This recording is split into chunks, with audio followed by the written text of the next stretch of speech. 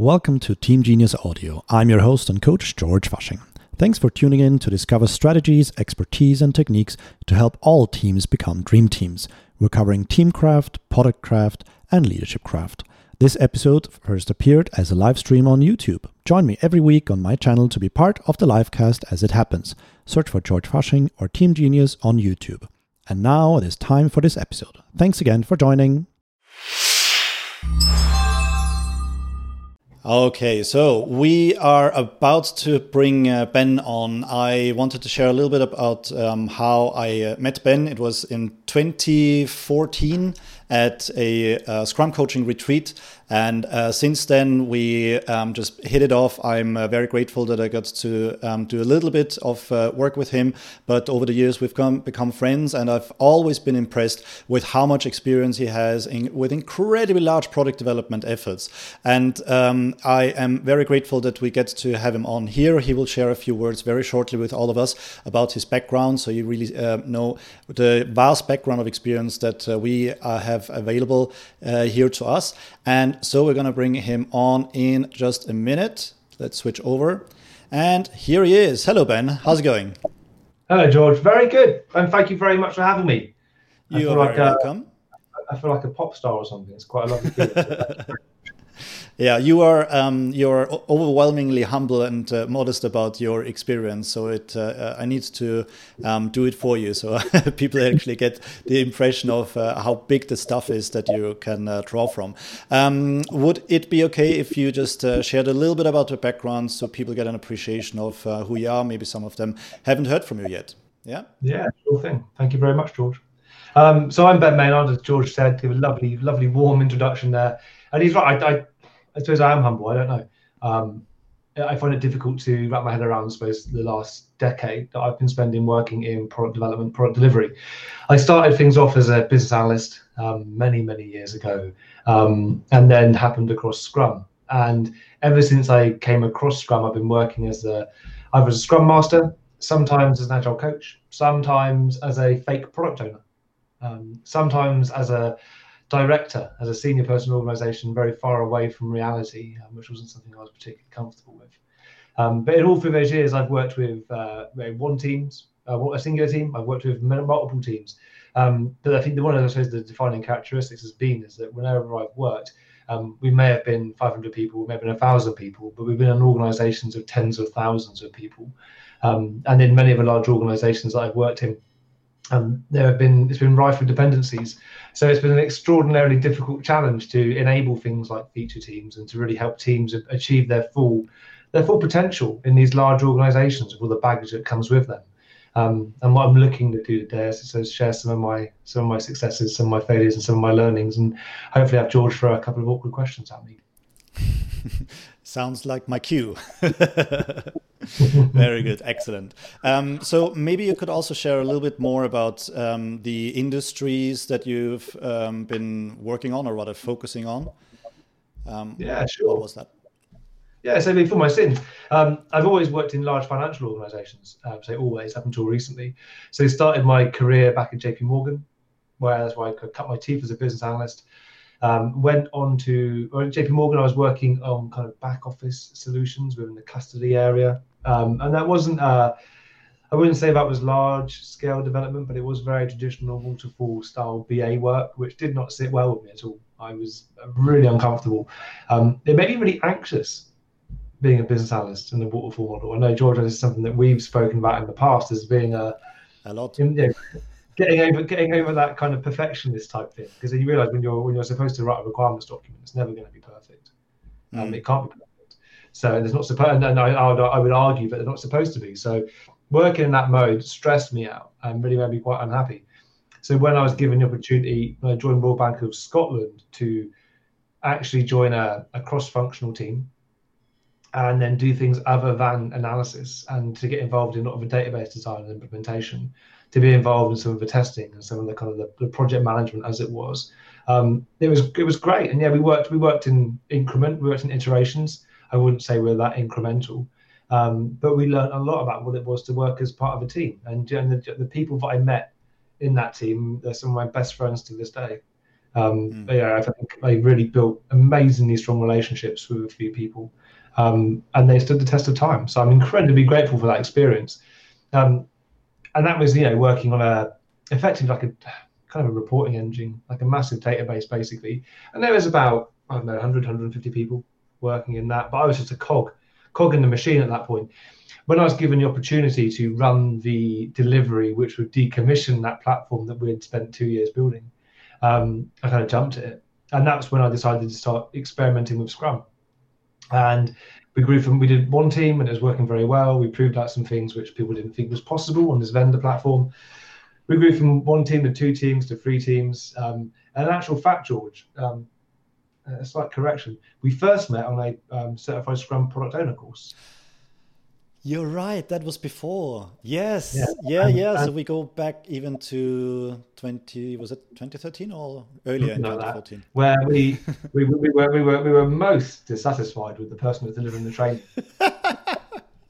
We shan't be naming names. You know who you are. I was literally just about to name who it was. So I joke. It was a great course, but it was on the second day of that training when I got the phone call to say that the business line was cancelled. And everything we had done, those 3 teams we had built up, the way that we were working, and we had just began to really experiment with less large-scale Scrum, not knowingly. I've been recommended this book.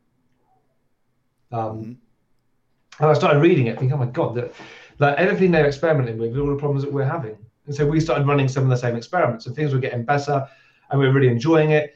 And then they cancelled the business line. So I was there as a fake product owner learning about product ownership. And I got the phone call saying, yeah, when you come back to the office, you haven't actually got a job, particularly. But what was fantastic is that we don't so much credit. We had done so much good stuff, and people really liked what we were doing, that whilst 2 of the teams, the people were dispersed around the organisation, they kind of kept the core nucleus of the team together. And so we were able to work without an official business line, knowing that there was another thing coming on the horizon. And so the team did a fantastic job, dropped down to 1-week sprints, formed massively well as a team. And it was, one of those situations I've seen numerous times since, where it was a good collection of expertise and experience, and with that came a lot of increasing amounts of humility and appreciating that actually they are dependent upon each other, and everyone was going on learning journey together, and they built these beautiful relationships. So when the opportunity came to then start again, and we did all that, we really wanted to start it properly. So we flew people over from India. We got heads of business together. We spent a week doing like a traditional kind of 4-wall planning thing. We put up this roadmap. We had a certain degree of confidence that we could get the platform out there in production with the time frame they wanted, but with only 2% of the clients they wanted. Wow. There was no way we could do it 100%. We didn't see any way. We said, look, we are pretty confident we can get it out, and we'll support like basically these 5 clients who've got really simple needs.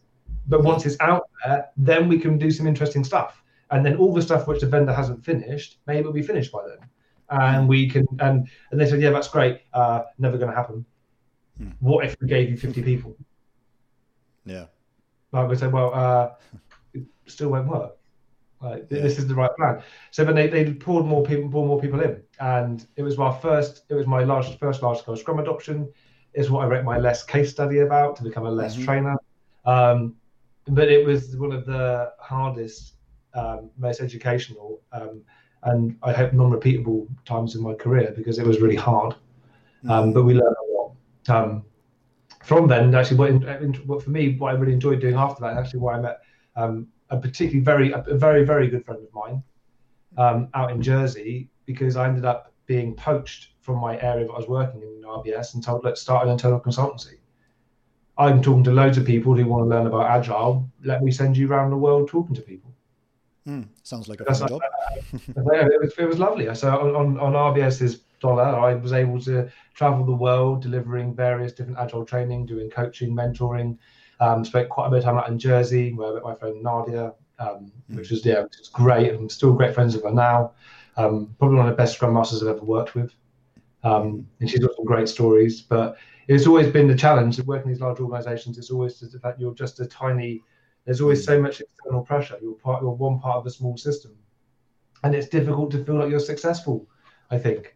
which is where some of my lack of perhaps willingness to talk about it and go in depth, because I don't honestly feel at times that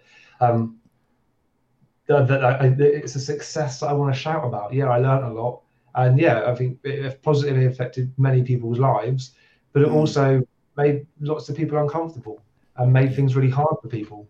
So it's a difficult balance to strike. I've always found, and I try not to delude myself that I'm not the Pied Piper of happiness, because change is hard, and large change is even harder. Of course, yeah.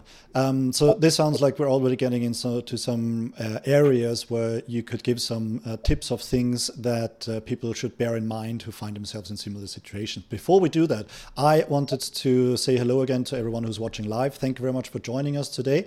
And also thank you very much for the likes. If you do have a comments field that you see there, do drop a note. Let us know where you're watching us from. And if you have any questions, pop them in the comments as well. We are here not only to have our conversation, but also to pull in what you're curious about. So please let us know where you're joining us from. If you like what you're hearing, give us those likes. And if you've got any questions, please put them in the comments also. One thing you said just before you talked about the move on to RBS was that even though you got that horrible phone call, what you said, actually, when you come back tomorrow, the work is gone, they actually left you together as a team. So that surprised me. I probably heard about that story before, but I forgot it. But it's so incredibly rare that organizations do that, right? It's one of the things that we advocate to have long-lasting teams, because it's a great investment, and dispersing teams and reassembling is actually throwing a lot of that investment out the window. So that's a really good thing that they did. Yeah, I think we were as surprised as anybody else, but. And the team, they stayed together as a team. They picked up another piece of work, and the interesting thing was, even though they picked up another piece of work in addition to what we'd said was that we've got the vendor platform. It was a bit rubbish, and what we really wanted to do was to kind of get to a point where we could do one-click deploys to production, and it was just like trying to carve a statue out of jelly. You know, it was so hard because it wasn't designed to do that. So we had a couple of really, really bright, experienced, fantastic people who helped that along. So what happened was the team were working towards that one-click deploy, which we never achieved, but we made strides in the right direction. But they also picked up another piece of work, unrelated. And what they did when they picked up a piece of work was that they were employing everything that we had been doing. You know, they'd taken a lot of the different techniques, and they were trying to. And even the senior people that were involved in it were trying to use some of the stuff that we'd proven could be beneficial. And it was lovely to see. But I think this is kind of a challenge, is that it's very easy for a single team to be really successful. And it's even easier when that single team have very few dependencies. And I think one of the common mistakes I always see organizations make, and feel free to interrupt me and take this off in a different direction if you don't want to down this angle now. No, this is what we want to learn about, right? So that as people who are joining us might be product owners, might be change agents, might be coaches. Those are the things that we might have seen. But if there is reassurance, because it's not only what they see, but also what someone like you has seen, that is a wonderful thing. So what is that challenge? So what do you name things? When you start something, do you call it a pilot? You call it a pilot, people think it's a one-off. Pilots don't scale. Pilots are pilots, generally speaking. Very rarely do you come across situations where people say, we had this really successful pilot, and now the whole organization works in that way. Because oftentimes they pick a delivery which has very few dependencies, where they're able to build relationships closely with the customer, and it works really well in isolation. And then these pilots are really successful, not because of the hard work people put in, but also because of the nature of them. They haven't got many dependencies. And what I've always found when I go into organizations, and you say, I've had a really successful pilot, and you look at it and you realize actually they had so few dependencies elsewhere, they were able to create their own little system and deliver it, which is fantastic. But it doesn't prove much from a scaling perspective. And at the earlier point, people call it pilots, or you can people call them experiments. And we think of all these different labels, to call these initiatives, and they're all flawed in my experience. I'm yet to find a label which works well. At RBS, at Deutsche Bank, we tried to use it. We were thinking, okay, well, we won't use pilot. So let's say chapter, like a chapter in a book. This is the first chapter, and we'll move on and do subsequent chapters. But we didn't put enough effort in to get a shared understanding of what we meant by chapter. So it got bent and skewed and became other and different things. So I think it's really difficult if you're looking to kind of do like a parallel organization. So for example, what it recommends in LeSS is that if you're in a situation where in a big organization, you do a deeper and narrow slice and you get, say, 50 or so people, or 50 or less, fewer, and you start there, you master it, and then you can grow it from there. But what do you label that as?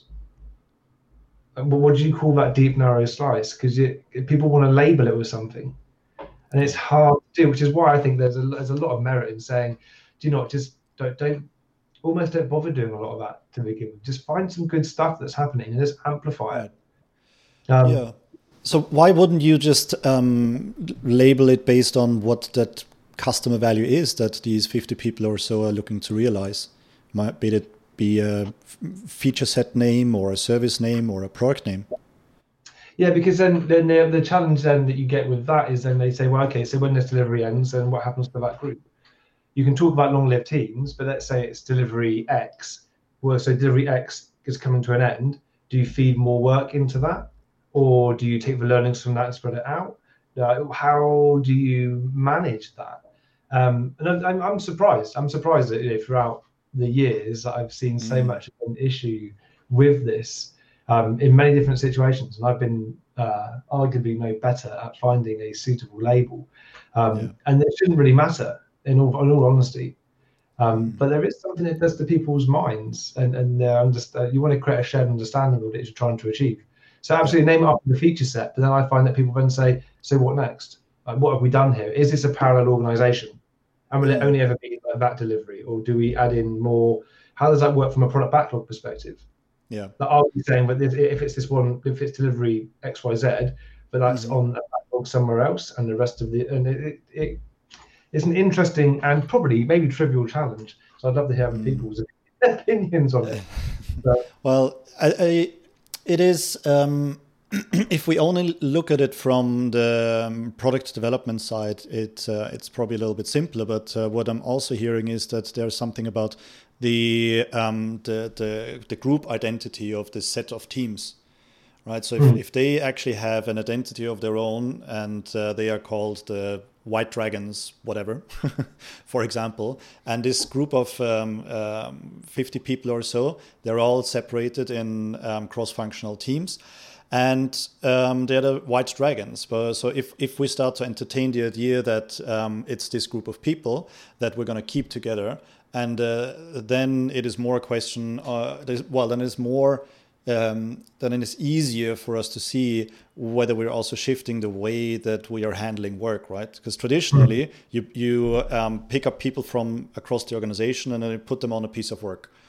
And we're trying to turn it on its head, right? Where we're keeping the people together and bring work to the teams, also in a scaled environment, right?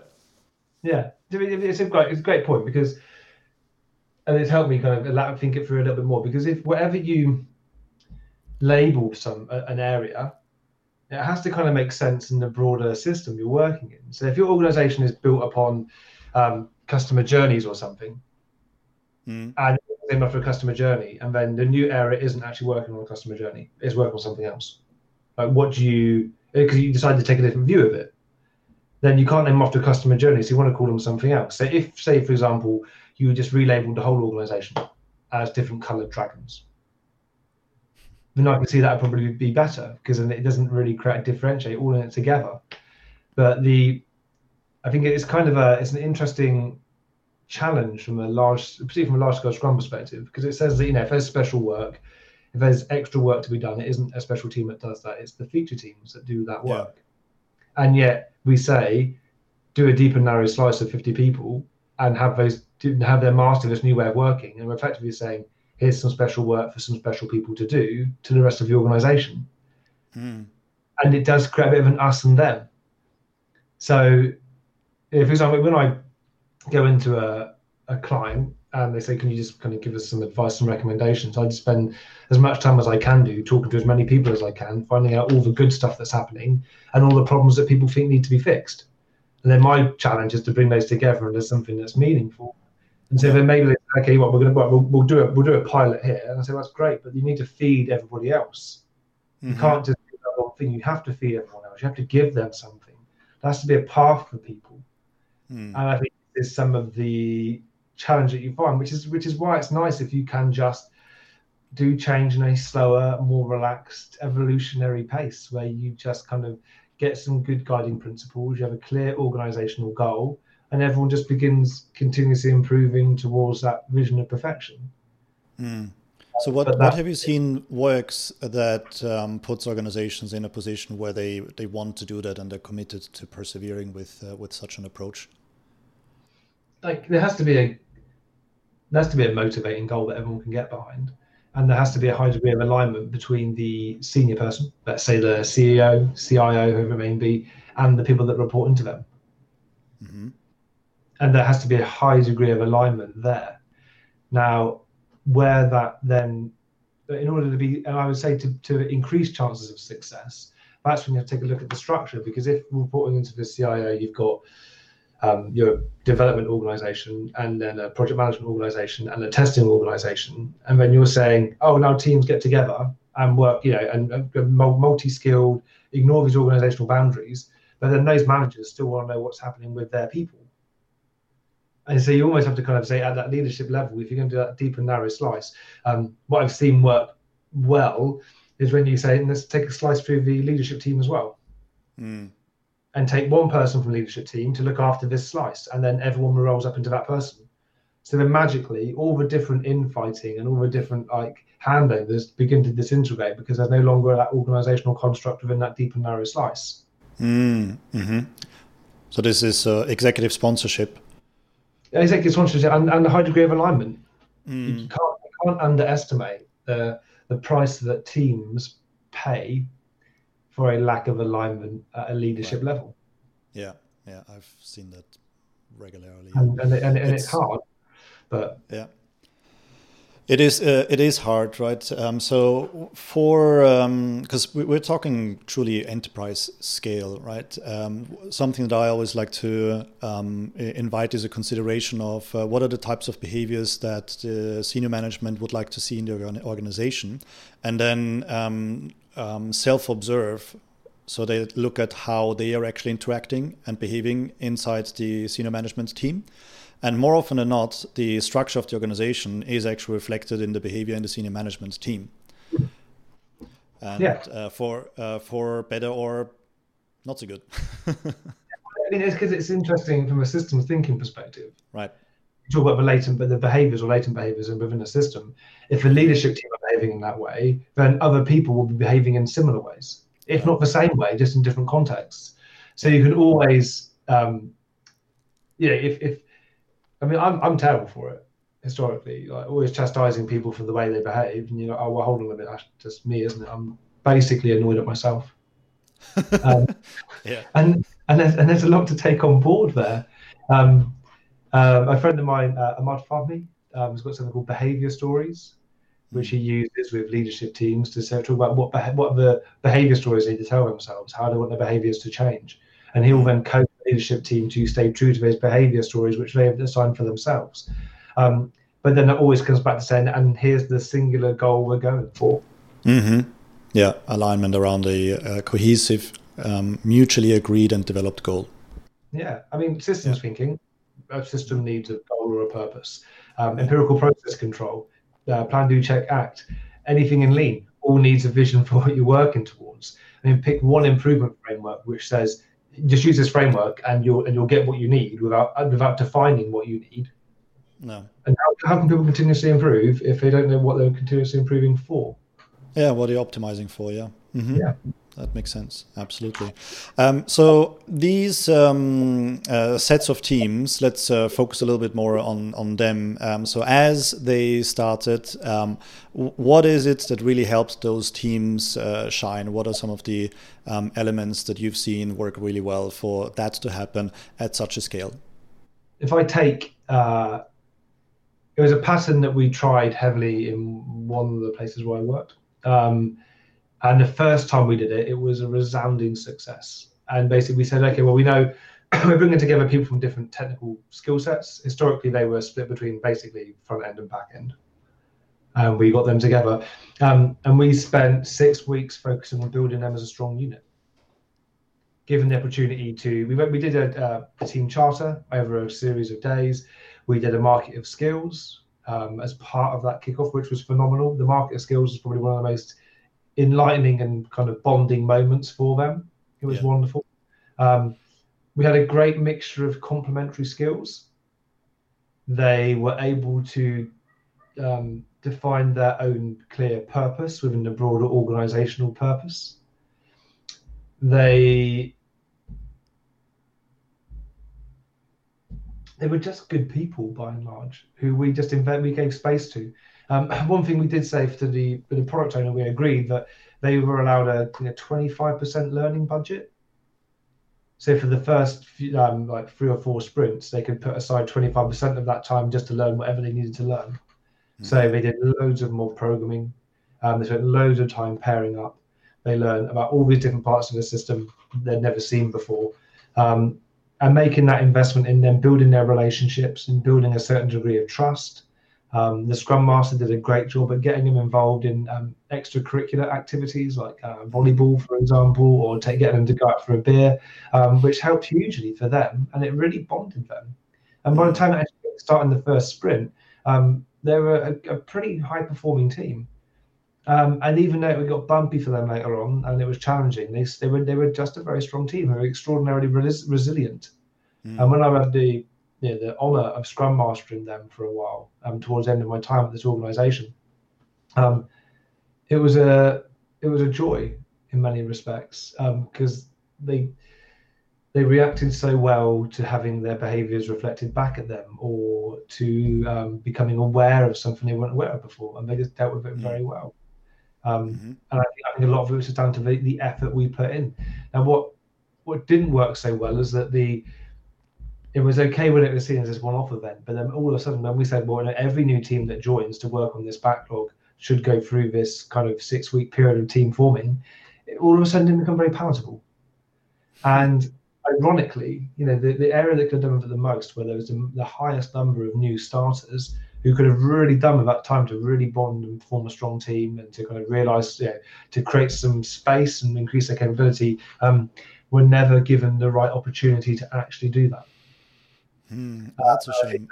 It was a huge shame, and it set everyone back, and it wasn't something which I don't think they ever reached their true potential as a result. Right. So what was the hey Thomas, thank you very much for dropping in, and thanks for the comment. What was the difference between them agreeing to this 6-week sort of multi-event kickoff time for the first set of teams, and then not wanting to do it from the second, when they probably have seen what the impact was of doing that in the first place? No? If I was going to be diplomatic, I would say pragmatism.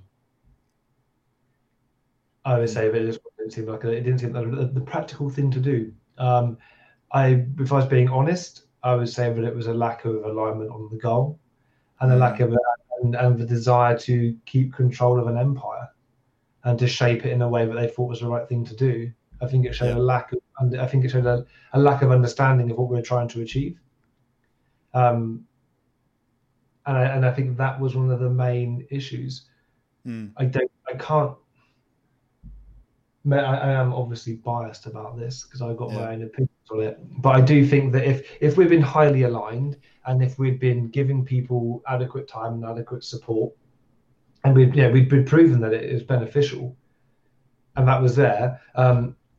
I think that the lack of alignment, the lack of kind of seeing people as equals, that works with them because they are them, but it won't work for anyone else because they're not them. Mm. But then no one was ever given the opportunity to actually exercise that, so they never knew. There was a big focus on goals which weren't probably the best system optimization goals. Like we need to hire 100 people in this time frame. So they were very much focused on hiring people and then under the promise that they would be effective very quickly. But it takes a long time for people to be effective. So I think they brought people in. They thought, I need to get them delivering, and then let's get them delivering, but it didn't gel. Yeah. So that's yet already another key takeaway. Because whether it's one team or a multi-team, kickoffs are important, and it's not so much that the product gets kicked off; it's that the team gets kicked off. In the right way. Mm-hmm. And I think one of the things I'm yet to see not work very well when done properly is as part of that kickoff doing an impact mapping session. Mm-hmm. Mm-hmm. That's a good activity. When they are run well, they are magical, I would say. It's a huge deal to get the teams really close to the users, to talk about everything from a user's perspective, like what do you need to do differently, to have a really clear, measurable outcome and understand that you don't have to achieve it all, but how much of it do you have to achieve in order for you to then kind of reassess and say, do you want to continue investing in this?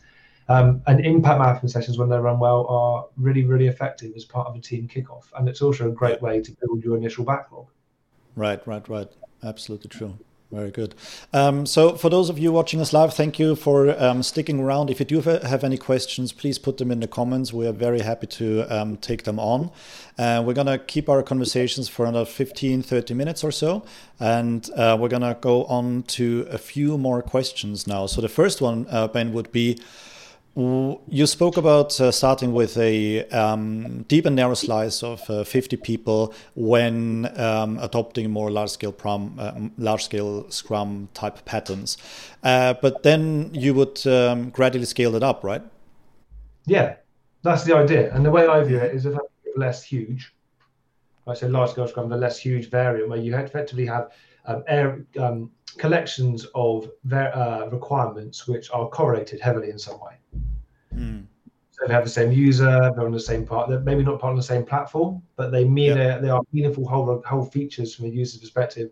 The way I see it is that 50 people is almost the maximum you'd have in an area in less huge. So it's just a case of saying, great, so we go first in this area, and then let's find another set of requirements, and let's have a second area, and then let's have a third area.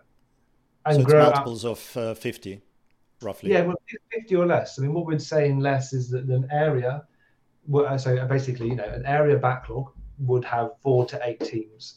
So you can do the maths on that. There's somewhere between like 32 and 64 if you look at an 8-person team. 8 being the upper number, because after 8 it gets hard. I'm going to say something, and I'm looking for some controversy here, and I want people to educate me a little bit because I haven't been able to fully get my head around it. But there's none of this. We don't mention Dunbar's number, which is so prevalent in other. I was just about to bring it in because you kept mentioning 50. So I had Dunbar's number pop up in my head. And, I don't know whether you're going to get much controversy from me. But when you were thinking about Dunbar's number, what were you about to say? Let's see what we're thinking about this. That I don't think it's contextual. Yeah. If I'm in one room with 150 people and that's my social connections, I don't think I can leave that room, walk into another room, and then magically an additional 150.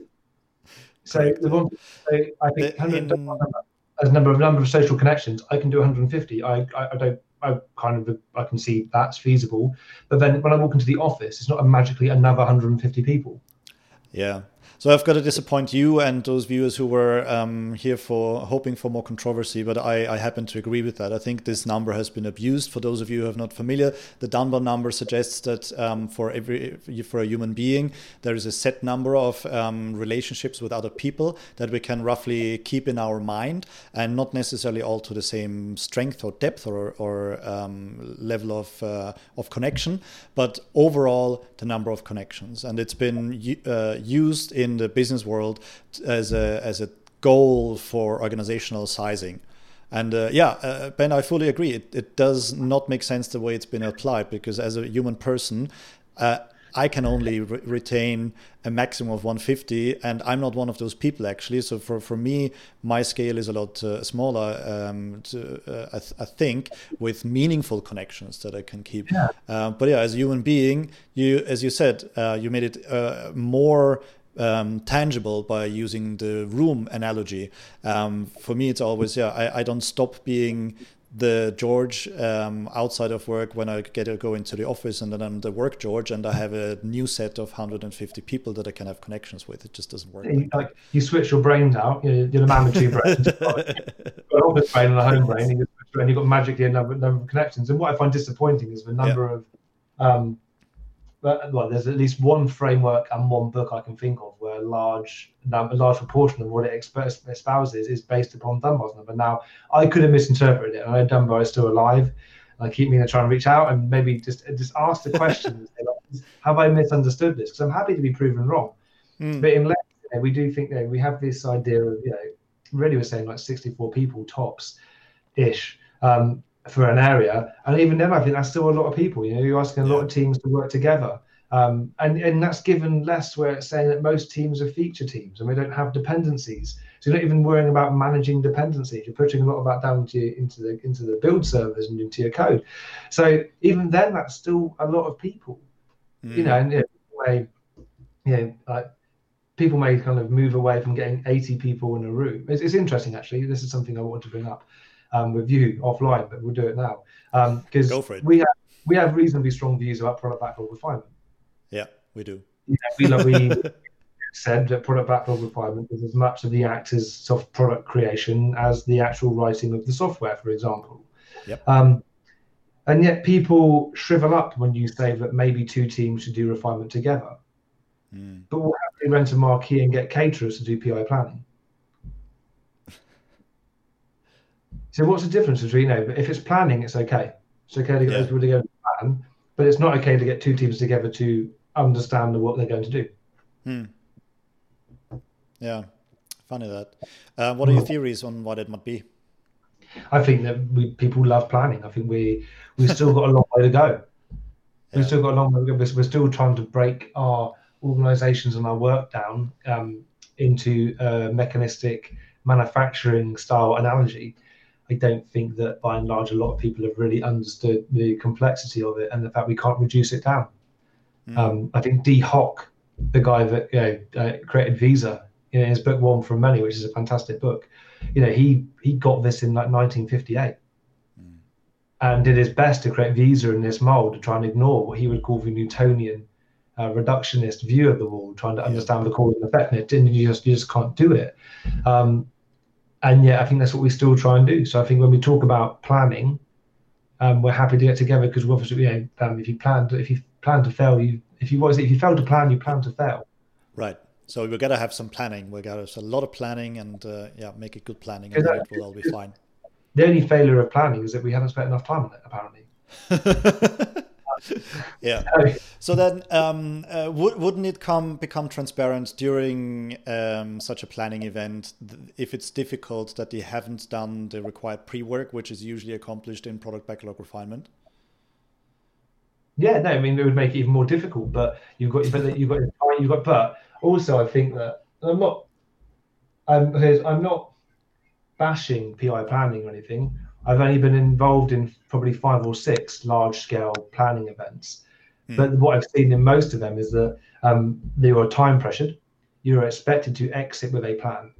You're expected to kind of make and when people say plan, people don't want to plan.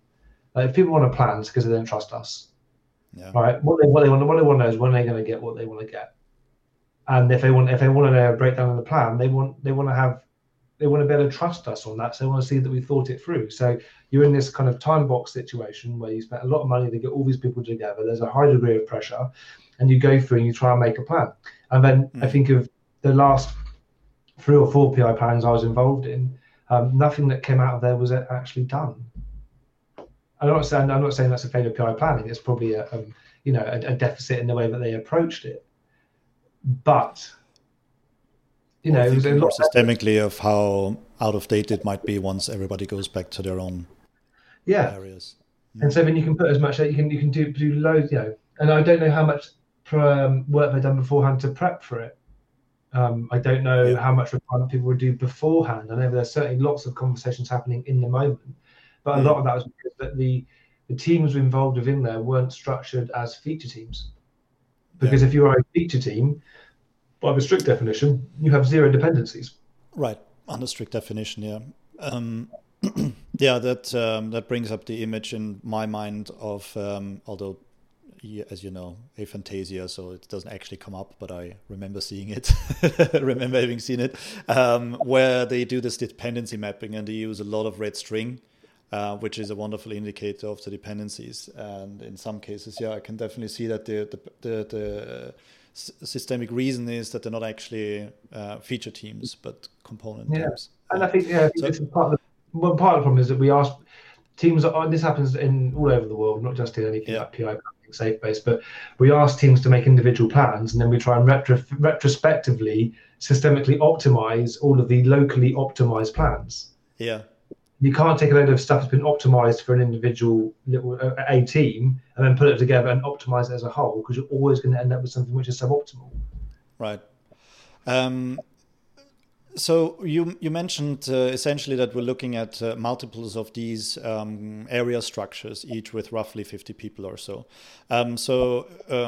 What would you say is crucial to bear in mind in order to keep up good teamwork and keep up the team spirit in those groups and across those groups? Have the product owner really focus on building the right relationships. So not being an in-between person, a proxy, but actually focus on building strong relationships between the customers, the users, and the teams, so that the teams are getting benefit and the users are getting benefit from kind of working together. I've seen that when they are set a good, clear goal, so that, i.e., we have a period of time, we've made a commitment to a regulator or some body, and we need to get this done by this time, but how you do it is up to you. Here is the outcome we're looking to achieve by way of making this much money or saving or protecting this much cash. And letting the teams get on and work within that clearly defined boundary. So they've got a goal, it's motivating them. They can see how it's affecting the bottom line. They know who to speak to. They know that the product owner's got their back to build the right relationships. Having the product owner building good relationships with higher management, ensuring that whatever happens within how many product owners you have, that they're supporting the organizational direction. So if as an organization you say we're going to be agile, fantastic, there's buckets of it, and we're going to do servant leadership, but then your product owners start behaving like autocrats and dictators, they're not supporting the organizational strategic direction. So you have to make sure that as a product owner, you are supporting that direction as well. And have people, I think, having people move around based upon what they're interested in learning, and balancing that with having people work on what's most valuable is also important, because I think there is one of the big issues, I think, is that we talk about the people who do the work as the bottom, and the people who are the leaders as the top, when actually I kind of think it's the other way around. Like, it's kind of saying you're at the bottom of it, so you're the least important, when actually you're the most important. So I think respecting the teams as as your engine, as the people that will drive your organization forward, are the people that are going to innovate and the people that are going to build the strong relationships and deliver you fantastic outcomes through the output that they create. And I think that taking your eye off of that and just trying to view it as a mechanistic a machine with the people at the bottom, I think is wrong. So you have to keep that strong people focus, and find ways to measure people's engagement and monitor that and talk to people, go and see what they're doing. And if you can keep doing all of that, and there's someone that is a manager or a leader or a scrum master or a coach who's supporting the people who are doing the real work, doing that, remaining humble, I think you can achieve a lot. Yeah.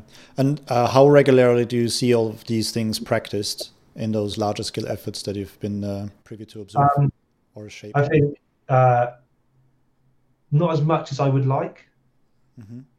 There's talk of engagement, and I think loads of Scrum Masters do a great job at looking at their team's engagements, like how they're doing. I think that go see is always a sticking point. I think that managers, leaders slash managers, whichever they class themselves as, find it very difficult to know how to approach GoC, what it really means, because you kind of ask them to do something that maybe they haven't done for a long time. Mm-hmm. And it's kind of alien to them. And then I think then people struggle because they haven't got the relationships. I mean, I know when I was a director at Deutsche Bank, there was a time when I was definitely losing touch with the teams. I didn't have their trust and respect. So my ability to rock up and ask them questions and inquire and see if there's somewhere I could help them was massively diminished. Because I'd turn up and they'd be like, here we go, like, what's he want? What's he after? Mm-hmm. No matter what my intention was, if I didn't have that trust and respect, it was going to fail. So I say there is sporadic applications of the things that I believe can really help. And I think a lot of that's just to time and trust and relationship building between everyone in the organization. Yeah. Thank you. What would you say are some recurring challenges that you find as you go now from organization to organization in their curiosity or ambition to adopt these ways of working at scale? I think a reoccurring conversation I've had with most, if not all places I've been, is what is the role of manager? And being able to correlate the bureaucratic aspects of the managerial role in large organizations with then taking a more lean, let's say, management 3.0 perspective of management. And I find that is a reoccurring challenge. Like less large-scale Scrum says that very much along with lean, managers as teachers, in there to improve the capability of the system. But for many, that isn't. They want more prescription than that. Mm-hmm. Because what we're asking people to do is to shift from managing the work on behalf of people and dealing with the effects of organizations that are based upon technology architectural lines. Yeah. To saying, well, those architectural lines are now disappearing. Mm-hmm. And you've now got whole teams that need to grow together. So how do you now engage with those whole teams now that you're not the person in charge of the big data organization? What are you in charge of now? I think that's a big challenge. It's a big pattern that I do see reoccurring. Yeah. So if I'm not mistaken, some people would describe that as the frozen middle, which makes it sound rather horrible. It does. Yeah. So I personally think I'm very curious to get your views on this. I think there's a huge potential for middle management and for organizations, because if for those of them who are up for it, if they can withdraw from the management of the work and paraphrasing what you shared, go more into developing the people and clearing the path for value creation by optimizing the organizational structures, processes around them. That is an amazing advantage for any organization to have, right? Because the managers don't have to concern themselves with the work anymore, so their creative potential can be allocated to actually making the organization a much more lean and improve the flow of product value. Is that roughly along the lines of how you're seeing it, or what would you say? Yeah, no, it is, but it's also, and I am aware that I'm probably too negative about these things a lot of the time, but but it's also very, very difficult, because if you're on a team, for example, right, and you've been a front-end developer, and then you're asked to get involved with Selenium, it's a small little tweak to what you're doing. You're still going to be developing a lot of the time, but you're just going to learn some new complementary skills. What you're saying to the management is saying, here, you're going to do a job that you did not apply for. You weren't interviewed for this. We don't know if you've got the skills to do this. You can go to some training. You can go to a great course and maybe feel like you're being patronized by someone because you don't see that you want to go down that path. And it's really tough for them. This isn't something they signed up to. It's not something they've ever been rewarded for. And also, I think what compounds that is when the people in those positions have never actually been on a software delivery team. So they don't know what it is to be involved at the coalface and do the work. So in Toyota, they summed it up quite nicely in Lean, saying that you should be able to look at your managers and believe that they could do your job better than you. I don't think in many organizations that's often the case, because people haven't been at the coalface doing it. So it's hard for them to empathize. Yeah. And I don't think some people can or want to learn those skills initially. Yeah. So this is where we would need to introduce more nuance, right? Because it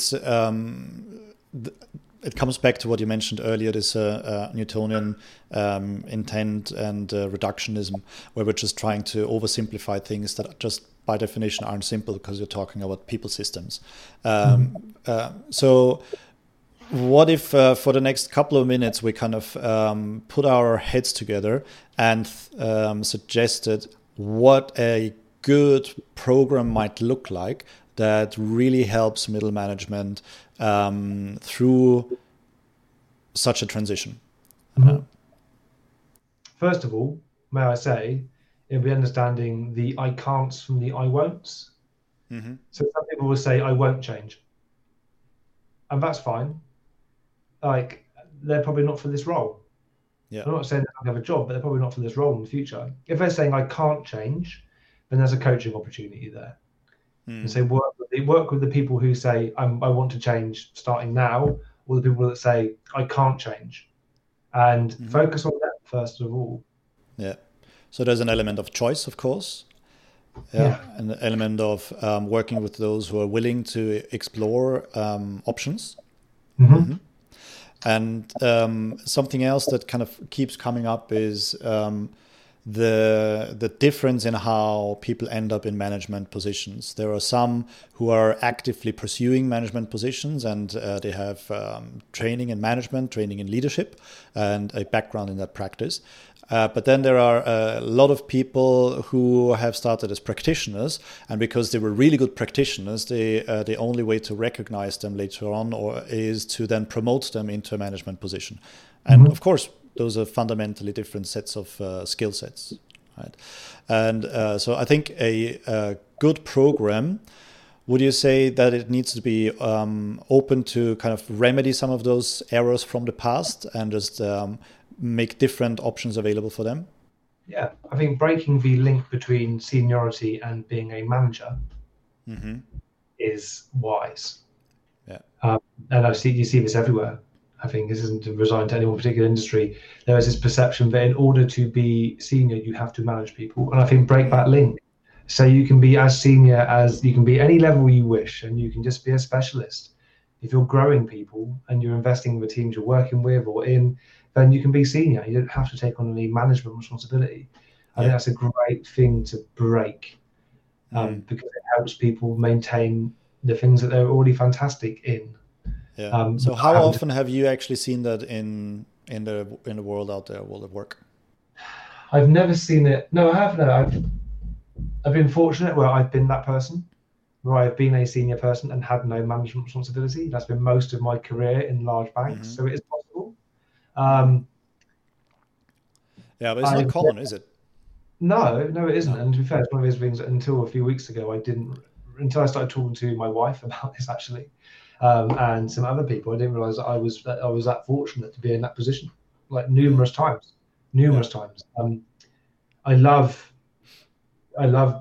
being a leader. I love being in situations where you can be suggesting different and arguably better ways of doing things, and then people follow you. I like being able to do that. I don't like having to do the line management aspect of it. I find it a bit too stressful. And I'm very fortunate with that. I know that I think there are a number of less case studies where this has been the case. But again, I can't recall many instances where I've seen other people that have been senior without having that management responsibility. So it is in depth. So if you talk about a program, I think it's how to approach it. Separate the I can'ts from the I won'ts, and understand, coach the I can'ts, work with the people who want to change. They try and break that linkage between seniority and management, so people are freed up to do the things that they actually were or are good at. And then they can do a lot of the things that I suggest a manager should do, and things that you were suggesting, just from being that senior person, being a specialist. There's a lot of knowledge that has to be acquired to understand some of the frameworks and different ways to approach things. So having people go on education, good quality, interactive, engaging education delivered by people that have been there and done it, not professional trainers, but ex-practitioners or current practitioners, like only soonly ex-practitioners or current practitioners, and then having support on the ground to help them transfer that knowledge into real understanding through practice. Right. I think is of the utmost importance. Yeah, so training combined with ongoing support, mentoring, coaching to actually get the support to apply and integrate the new skills and behaviors. Yeah, yeah, and nice. with all of this, live around alignment on a meaningful goal for everyone. Not 5 different goals, one for each member of the leadership team, but one goal that brings everyone together. Yeah, right. So I'm going to attempt a very brief recap on some of the key things that we would want to pay attention to in larger scales. And recapping them, it's occurring to me that they're not all too different compared to one team. So we had clear alignment around a shared goal. We had investing in the team at the beginning to help them form in the process of teaming, as it is most modernly called, and not skip on that because of the huge dividends that pays. We talked about skilled product ownership, where they have good relationships with the team, good relationships with the stakeholders around that. We talked about the acknowledgements that we want to actively work with management in order to help them revisit what the role is going to be, how best their particular skill sets can be leveraged in order to support the teams and support the organization. And we touched on the fact that simply training on its own will not be fruitful. We want to pair that up with ongoing support, mentoring, and coaching. Would you say those are some of the key points that we covered? Yeah, I would say so. And the only thing I'd add on that is just to eradicate dependencies. And the dependencies, right? Yeah. Eradicate what you can, manage what is left, but don't feel like if you're choosing a framework, let's say Scrum, that if you've got your organization here, don't bolt Scrum on the side, right, and keep all that the same, but bolt Scrum on the side and then expect it to succeed, because Scrum can replace a lot of what you've got. Yep. So if you look at Scrum and say, well, what can we replace what we've got? How do we restructure? How do we create feature teams? How do we eradicate the dependencies? Then you'll create a lot of higher order problems to solve. But it's the dependencies which will really, really slow down this organization. It reduces transparency, decreases flexibility, and erodes trust because it's very difficult to deliver. Yeah. Absolutely. So one more time, thank you very much to you watching this live. If you do have any questions, please pop them in. We're about to wrap up, so this is pretty much the last call for any questions that you might have. Share them in the comments so we can have them here. If you're watching this later on, feel free to put your questions also in the comments, and Ben and I can come back and pick some of those up, hopefully. But definitely, now is your time while we're both here to get them live answered while we're together. So maybe my last question to you, Ben, would be you've recently made the move from permanent also fixed employment with one organization to become independent, and which is a wonderful move. I congratulated you at the time, and I'm still happy that you're thriving in that new area. So what I'd like to know and share with everybody watching is what is it that continues to inspire you in your work? Learning from the past. If I'm going to be honest with you, like I think I'm mostly inspired by going back to books that were written a number of years ago, and I realized actually I like everything we were trying to do, people have tried before in the past and they haven't succeeded, but there's a lot to be learned from the history. So that really does, I think that does inspire me. And working with great people who are passionate to really improve things. And as cheesy as it sounds, like doing a bit of systems modeling with a group of people who are trying to improve something and seeing them join the dots that they couldn't have joined before and seeing things from a different perspective, it inspires me and it does keep me going. And my kids obviously. Obviously, very nice, very nice. So we do have a question here. So this is coming from Christian. Hey, Christian, is a loyal follower of what we're doing and sharing. Welcome back, Christian. So what would you suggest instead of the quarterly PI planning? Is Christian's question. It's a good question. So, and I think it all depends upon the organizational context and how much of a planning horizon people are expecting. I think that having a vision for what you're trying to achieve and a goal-based roadmap, which is articulating points in the distance and is something to work towards, is a nice alternative to getting everyone together to plan on a quarterly basis. I think shorter planning horizons, doing planning as you go. I mean, Scrum will say that you are planning towards a goal, but you're doing it every 2 weeks. Now, you may have planned a few weeks ahead of that individually as a team. And that gives you a certain degree of confidence, because when things get a bit complex, because we're humans and we make things complex, planning for 3 months is pretty hard anyway.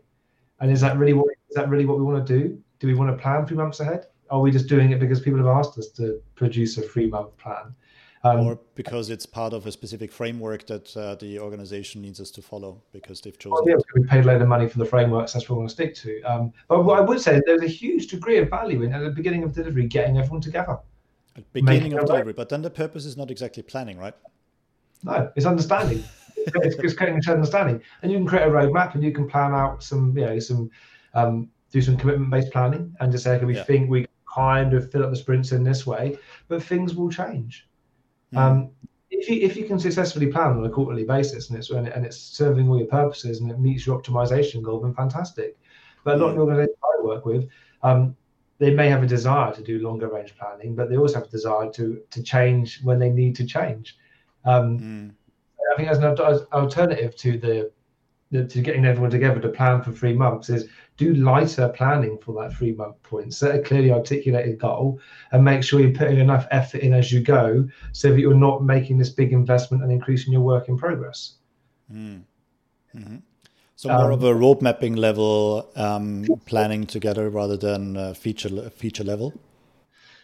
I think so. And I'm sure that there's a good amount of challenge that can be provided to that. And I say it all depends upon your organizational context. But I've been reasonably successful throughout, and we've never come together and planned for 3 months ahead because stuff always changes too quickly anyway. Yeah. Great. Thank you first for the question, Christian. I hope that was useful. We have another one here from Nadia. Hey, Nadia, thank you very much for watching and thank you for sending your question through. So back to PBR, is it harsh to say planning gives people dates they can focus on, build more plans on, and importantly to them, hold the teams to? Perhaps they view PBR to give them nothing.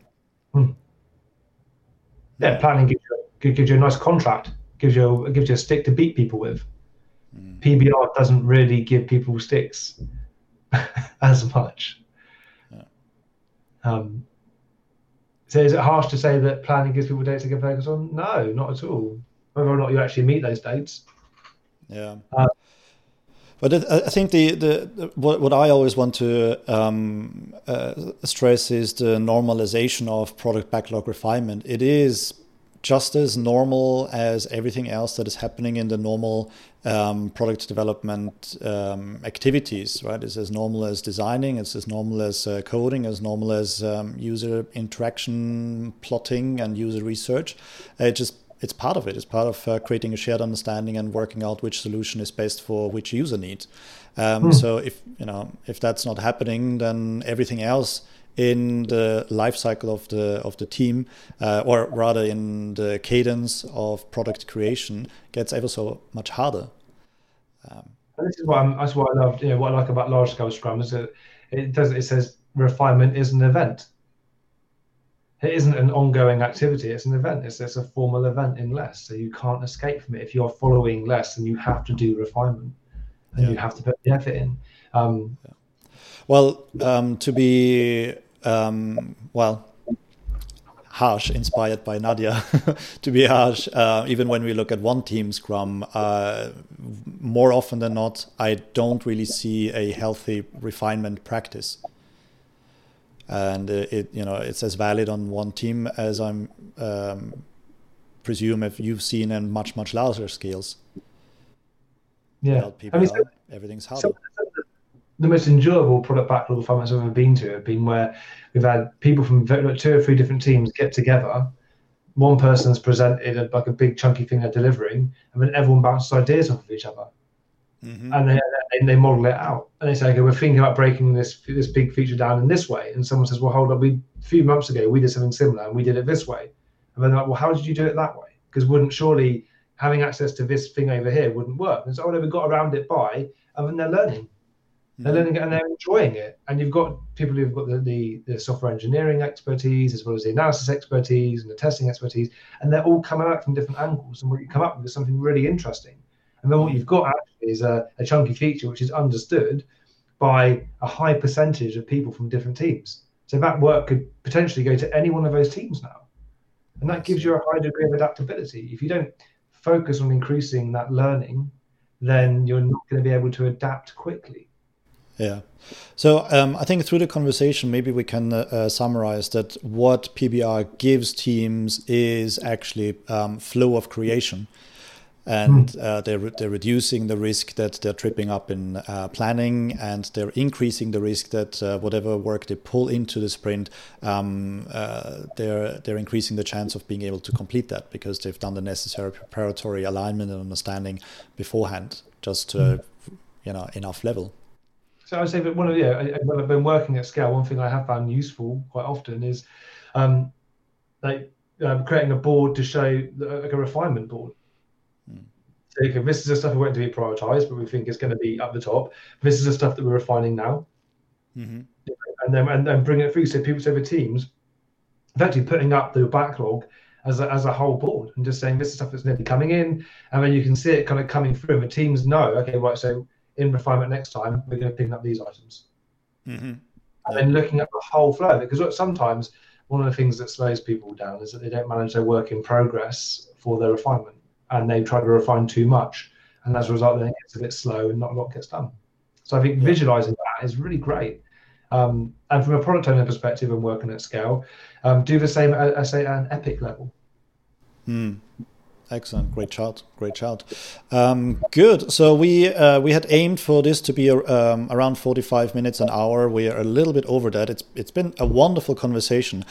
Before we close down, are there any other key things that you would like for people to know? Some top tips. Read Edgar Schein's work on humble leadership, humble inquiry, humble consulting. I think they're great books. There's a lot to learn there. I think don't bite off more than you can chew. And remember that if you've got an elephant and you split it in two, it's still an elephant. You just make it 2 separate halves. You don't make things less complex by making it smaller. You just make it easier to deal with. So deal with it in smaller pieces, but don't forget that you still got to keep a view on the whole. Beautiful. Excellent. Thank you very much. So now we are at the end. What are some things that you have available that can help people learn a bit more about large-scale product development? So I've got a number of talks coming up, which can be found on my company page, on the Sheave page on LinkedIn. Dreams of Feature Teams is a good one we've got coming up in a few weeks, which is going to be very interesting. Maybe could be quite contentious. This is going to be good fun. We're talking about how achievable are feature teams in large organizations. I've got a lot of training coming up. So I've got a certified Less Basics coming up in December, and then an online Less Practitioner in January. Both courses are really well received. We spend a lot of time, particularly with online Less Practitioner, going really deep on the topics that are of importance to those people that turn up. So we do lots of systems modeling, and we explore lots of really important topics. We get philosophical when needed, but the goal of all of the training is to have people leave with their questions answered, and maybe some new questions to go and explore themselves. So the training that I offer is the best way to kind of get more of an insight to learn a little bit more about large scale Scrum in particular. Sounds fantastic.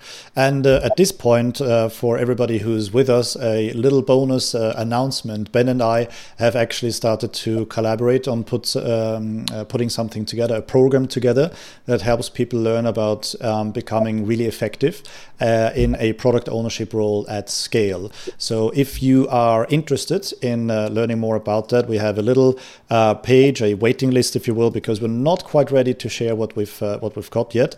And I'm going to put that in the comments and also in the description down below, where you can add your name and email address. And then as soon as we have this available, we're going to send it to you, and you will be one of the first ones to know. And with that, what would be your goodbye words, Ben, now as we're closing our session? Stay optimistic.